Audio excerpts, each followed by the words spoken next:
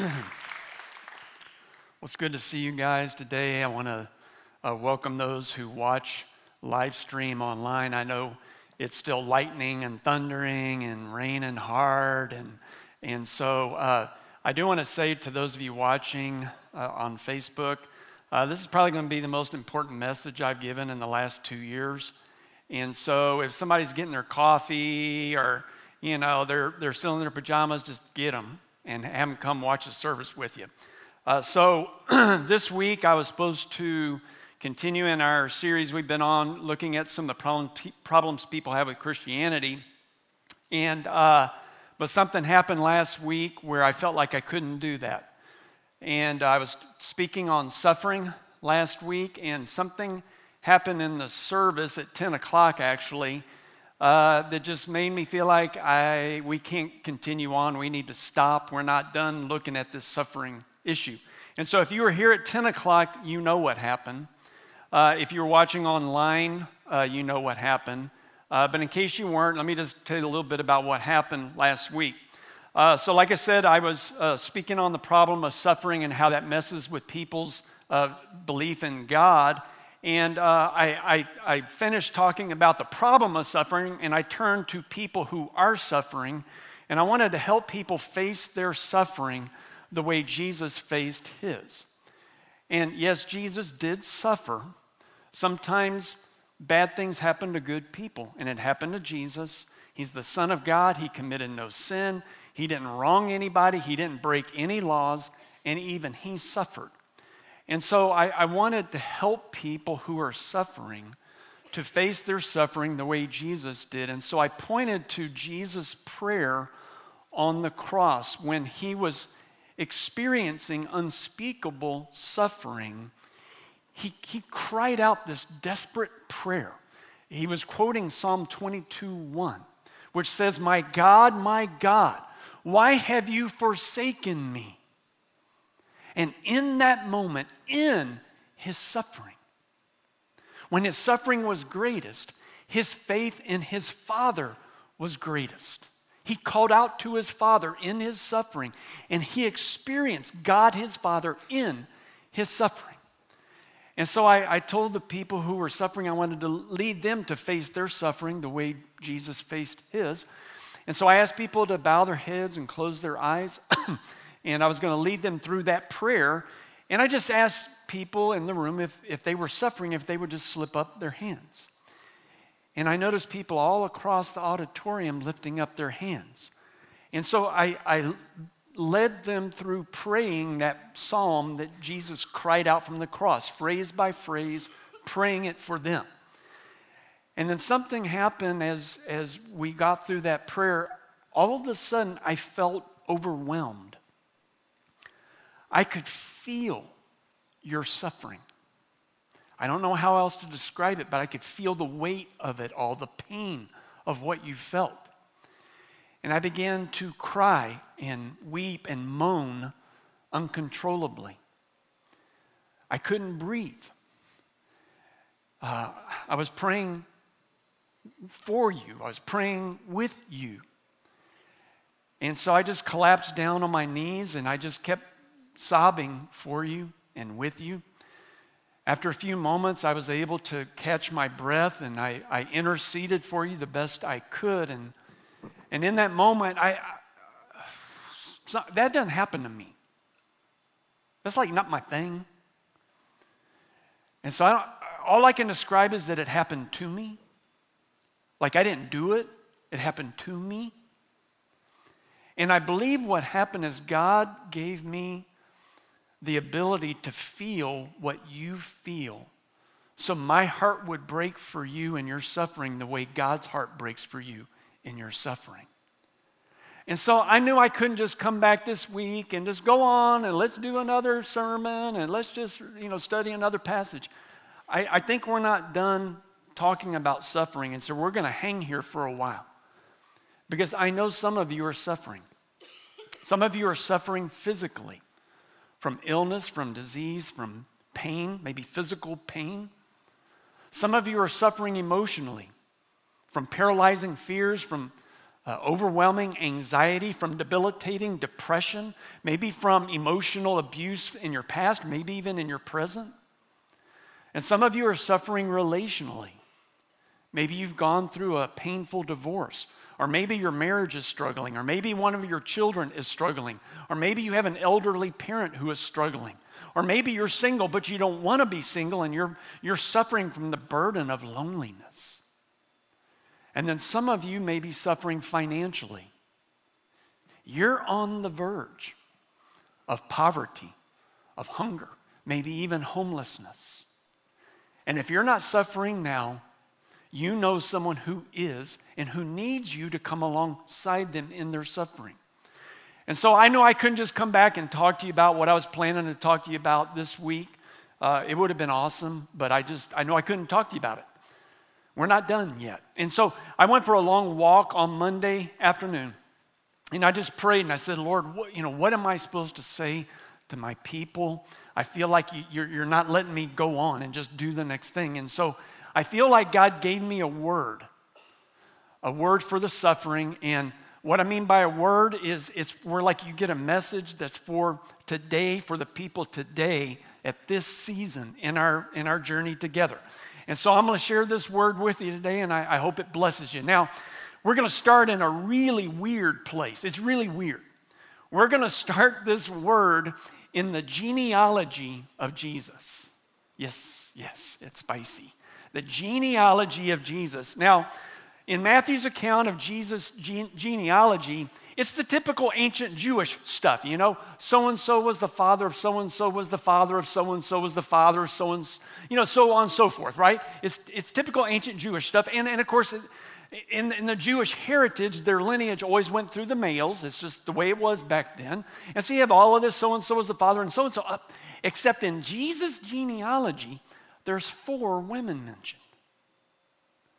And I think it's the who gets mentioned and why they get mentioned that reveals something about our Lord's heart for the suffering.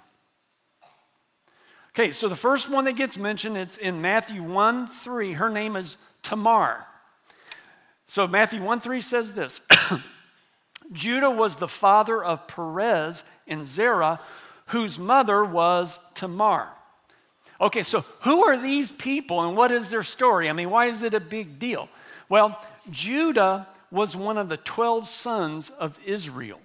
So he's a big deal in Israelite history, right? So that one's, we understand that, but why Tamar?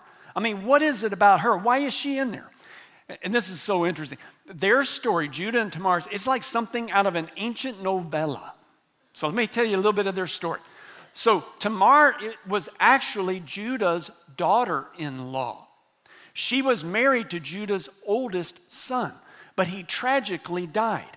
And in their day, it was appropriate in their culture for another brother of her husband to marry her so that she could have a male offspring to continue the family name, to take care of his mother, and to take care of their property.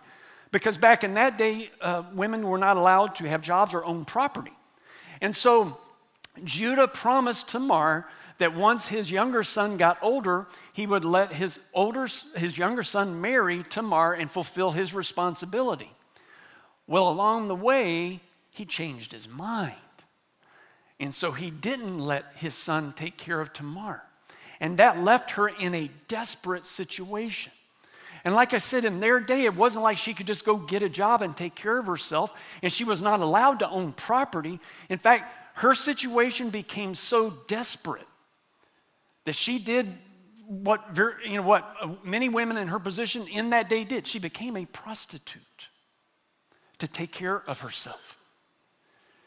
Now, along the way, Judah's wife died, and he became lonely. So lonely, he decided to visit a prostitute. The prostitute had her face covered, so he didn't know who this prostitute was. Guess who it was? It was Tamar, his daughter-in-law, and he got her pregnant, and she had a son named Perez. And here's what's so remarkable about their story. Judah, his ex-daughter-in-law Tamar, and their son Perez all made it into Jesus' lineage. I mean, you think you got baggage in your family? Come on. Why do the Christian scriptures include Tamar in our lineage of the man we believe is the Son of God, our Savior? I think this is important. Jesus came from broken, wounded people. He gets it. And if you're broken, if you're wounded, he came from broken, wounded people too. He understands. Broken, wounded people like Judah and Tamar. Now, the next woman in Jesus' lineage is named Rahab. This is Matthew 1:5. Salmon was the father of Boaz, whose mother was Rahab. Okay, again, why mention this Rahab lady? What's so significant about her? Oh, this is so big. Okay, so the Israelites had been slaves in Egypt for 400 years. That's twice as long as we've even been a country, right? And God miraculously raised up the prophet Moses and miraculously led the people of Israel out of Egypt, out of their captivity, bringing them to a land that he was going to give to them. And he performed all kinds of miracles along the way. And the people who lived in that land heard about the miracles that God was doing for the Israelites. Well, there was a woman in that land. Her name was Rahab. She lived in one of the cities in that land, and she was also a prostitute. And as I said before, that's not meant to say something negative about her. It probably means she experienced some pretty unpleasant situations in life that left her in that situation. Well, anyway, she heard about what God was doing for the Israelites, and so she sent them a message and said, hey, I'll help you capture my own city, because she believed in God that much. Well, because of her act, once the Israelites captured her city, they took her into their tribe. They took her in to become an Israelite, it's a beautiful thing. And one of the Israelite men married her. And they became a family together. It's such a beautiful picture of grace. And they had a son. So this non-Israelite ex-prostitute named Rahab is in Jesus' lineage. And I think the whole point in this is that Jesus came from broken, wounded people. And I just want to pause for a second and say something about the sex industry, because now we've seen the first two women in Jesus' lineage were in such desperate situations that they became prostitutes. So I want to say something about it. Because there's a perspective going along in our culture today that's seeking to glamorize the sex industry. Like making young women think, wow, what a great way for a young, pretty woman to make a lot of money and enjoy yourself along the way. That perspective is not true. It's not true today, and it especially wasn't true in ancient times. I'll assure you, none of the women in the ancient times looked forward to selling their body for money. Most minors and women that end up in the sex industry get there because of crimes, abuse, because of some kind of manipulation, because of desperate poverty or addictions, some kind of suffering that sucked them into a cycle of suffering.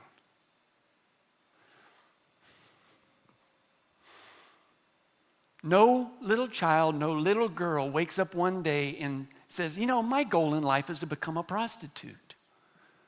That's ridiculous. Terrible, horrible situations lead people into that situations. And I want you to know something. If you've ever felt like someone made you do something you didn't want to do, if you felt so desperate that you felt like you had to do something that made you feel ashamed of yourself, I want you to know Jesus gets it. He came from broken, wounded people. And there's nothing that you've done that you should feel embarrassed about in his presence. And you should not need to feel ashamed in his presence. He gets it. He came from broken, wounded people too.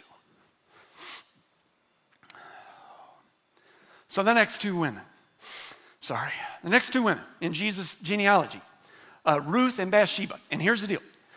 They're also neither one Israelites.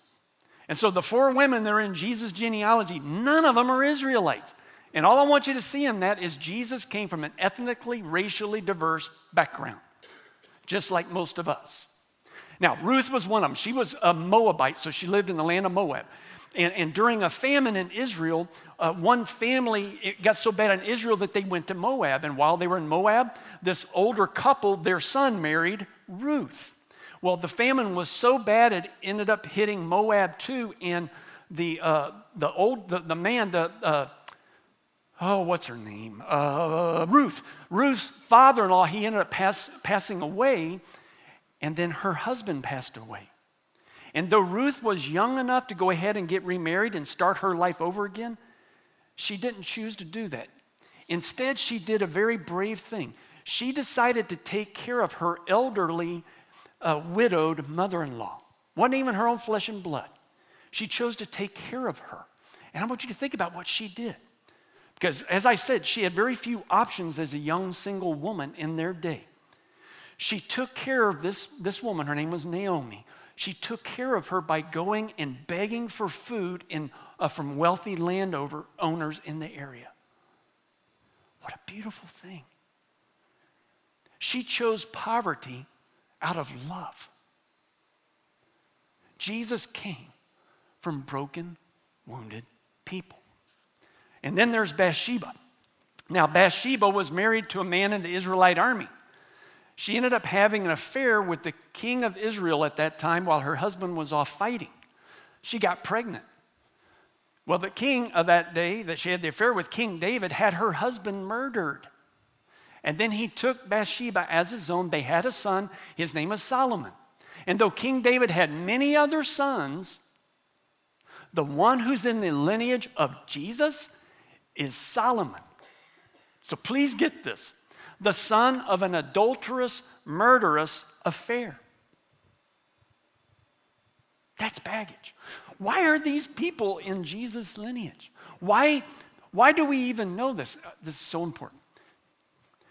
Jesus, as the oldest son, in the Jewish culture, the oldest son was responsible to keep the family tree, the family genealogy. And so as the oldest son, it was Jesus' responsibility to keep this genealogy. We believe they would rewrite them each generation to make sure everything was fresh and what it was on was clean and fresh. So Jesus is the one that made sure we knew about these four women. This is the kind of, these stories are the kind of stories you hide from your genealogy, right? You don't highlight them. Jesus highlighted them. Why? He wanted us to know. I come from broken, wounded people. And so I want to just say to you, if you are suffering, if you are broken by life, if you have been wounded by people, Jesus gets it. He came from broken, wounded people too. But it's not only that Jesus came from broken, wounded people, he also came for broken, wounded people. Now, Jesus he attracted the suffering to himself when he began his public ministry. And early on in his ministry, he did something very remarkable that sort of set the tone for what his movement would be all about. It happened at a large dinner party at a religious leader's house. This is Luke chapter 7, verse 36. When one of the Pharisees, that's the religious leader, when one of the Pharisees invited Jesus to have dinner with him, he went to the Pharisee's house and reclined at the table. And when they reclined at the table, they didn't have chairs. They would lean on their elbow at the table so their feet would be out away from the food. You got the picture? A woman in that town who lived a sinful life, meaning she was a prostitute, learned that Jesus was eating at the Pharisee's house. So she came there with an alabaster jar of perfume. As she stood behind him at his feet weeping, she began to wet his feet with her tears. Then she wiped them with her hair and kissed them and poured perfume on them. When the Pharisee who had invited him saw this, he said to himself, if this man were a prophet, he would know who is touching him and what kind of woman she is, that she is a sinner. This broken, wounded woman, clearly suffering, came to that house in her humility. She probably was already well aware of some of the messy decisions that had led to a messy life. And as I've suggested, she probably didn't choose to get there on her own. And yet she came to that house looking for something. She wanted compassion. She wanted mercy and grace. But all that religious leader could see is her messiness. And he wanted somebody, either Jesus or him, to shame her. Isn't that sad? Isn't that terrible? And too many churches view messy people like that poor woman, the way that religious leader did. This is sort of what goes on. They view themselves as neat, the right people, and the keepers of neatness. And when they see messy people, they think, oh, those are the messy, sinful people. And they want to take out their hammer of shame and pound messy people into neat people. And it doesn't work that way. And Jesus knows it doesn't work that way. You know why? Because he came from broken, wounded people. And he came for broken, wounded people. So I want you to notice how he responded to this sinful woman and all of the messiness of her life. You ready? This is Luke 7:48. Then Jesus said to her, your sins are forgiven. The other guests began to say among themselves, who is this who even forgives sins? Then Jesus said to the woman, your faith has saved you. Go in peace. Jesus forgave this woman of her sins. And what did he say? Why did Jesus forgive her? What did he say? Because of her faith. Wasn't anything she did. It was her faith in him. It was her faith that, I believe this man can forgive my sins. She believed it, and Jesus said, you're forgiven. Your faith has saved you. Go in peace. That's beautiful. And I don't want us to miss something, though, because this is so important. Why was she there? This woman likely spent her whole life in this town. And everybody knew the story of how she ended up becoming a prostitute with all of the messiness of her life. She had likely avoided this house in particular her whole life. She certainly didn't feel attracted to ever go to a dinner at that house, and she certainly wasn't attracted to that religious leader's movement. So why did she show up there? What made the difference? What gave her the courage to show up? Jesus was there. And Jesus came from broken, wounded people. And Jesus came for broken, wounded people like her. And she sensed that. And I want you to know, if you've been broken by life and wounded by people, Jesus gets it. He welcomes you into his presence. He can give you the forgiveness and the peace that you long for. And that's why when he started this movement he called the church, he intended that the church would be a place where suffering people could find compassion. A place where wounded, broken people could find hope. A place where messy people with messy lives could bring all of their messiness to him and find the grace and forgiveness that we all need. And so that's why this church here, City Church, we're a messy church. And we are a messy church intentionally. And by messy, I mean we welcome all people, no matter what their background, no matter what they've done, no matter what they've done in their past or what they're doing in their present. They are welcome in this community of grace. I hope that in this community you can also find compassion and mercy and hope and peace. And I will acknowledge that does mean things get messy around here. And Jesus was okay with it, so are we. That's just the kind of church we're going to be. But I want you to know something else. This is the rest of my word. I'm not done with my word. Jesus came from broken, wounded people. Jesus came for broken, wounded people. But even now, Jesus comes to broken, wounded people. You see, before Jesus left this earth, he ascended into heaven. He told his followers that he was going to send us his Spirit to be in us and to be with us. And he promised that he would give us comfort in our suffering. He didn't promise he would take away our suffering, but he said, I will be with you in it. And one of the writers of the first letters to Christians who were also suffering because of their faith in Jesus, it's called the book of Hebrews, or the letter to the Hebrews. It gives us this promise. And it says this is Hebrews 2:18. Since Jesus himself was tempted when he suffered, he is able to come to the help of those who are tempted in their suffering. Jesus, through his Spirit, will come to you in your suffering. He will give you comfort in your pain. He will give you hope in your desperation. And he will give you peace in your heart. I promise you, he will come to you.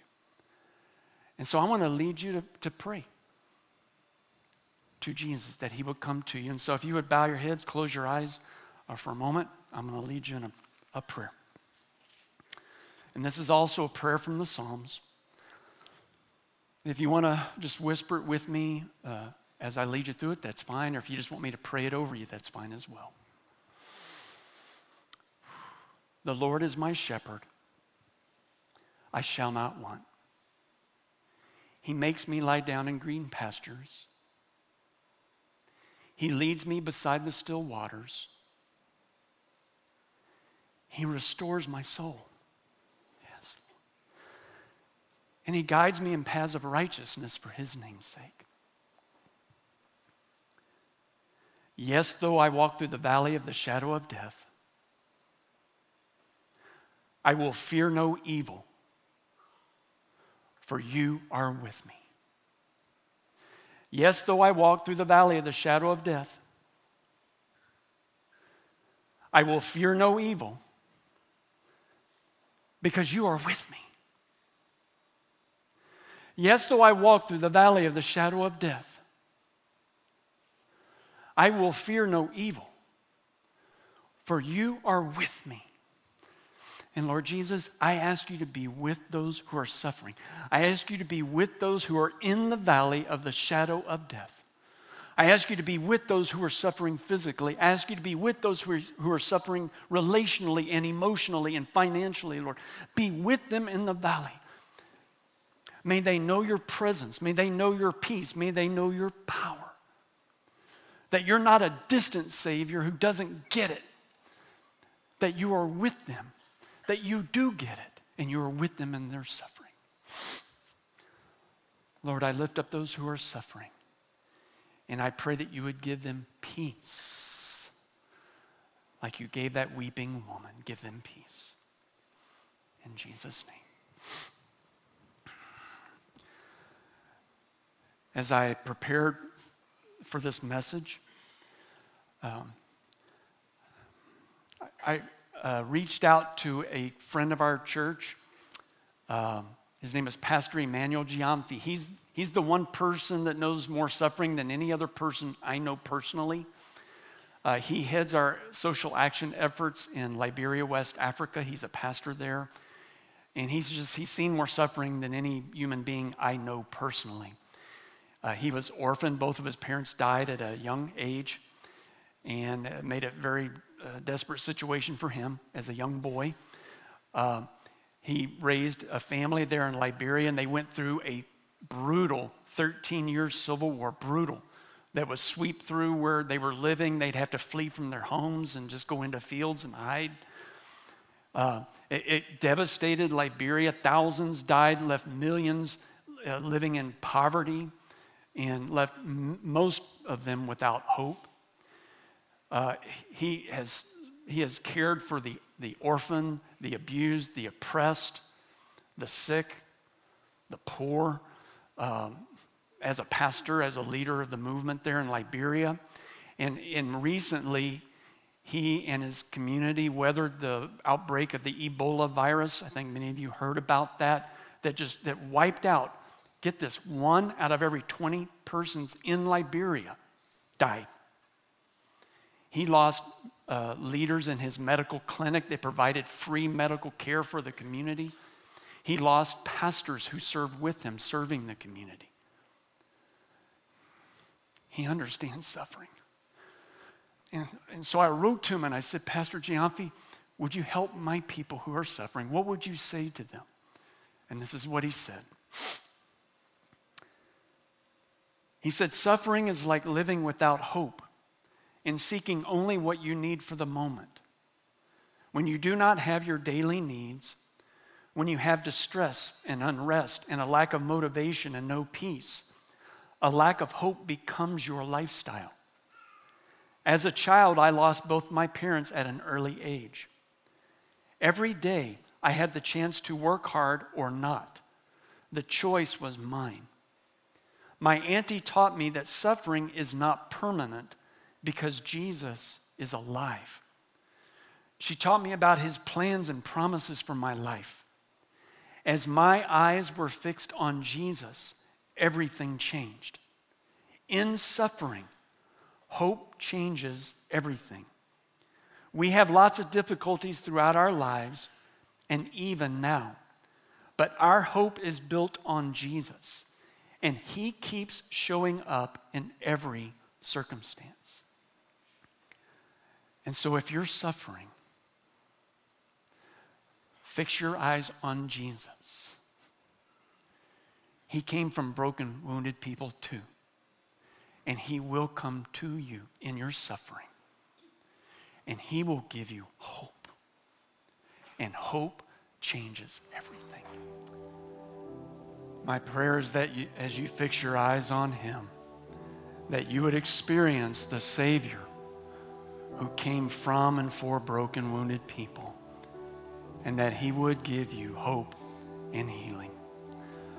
Our prayer team is going to be available here in the front. If God's still doing something in your heart and you know you're not ready to leave, please let us serve you in that way. Next week is Palm Sunday. It's a special day in the church year, and we're going to be taking communion together as a congregation on Sunday. And so I hope that will be a blessing to you as well. Go in peace. We'll see you next week.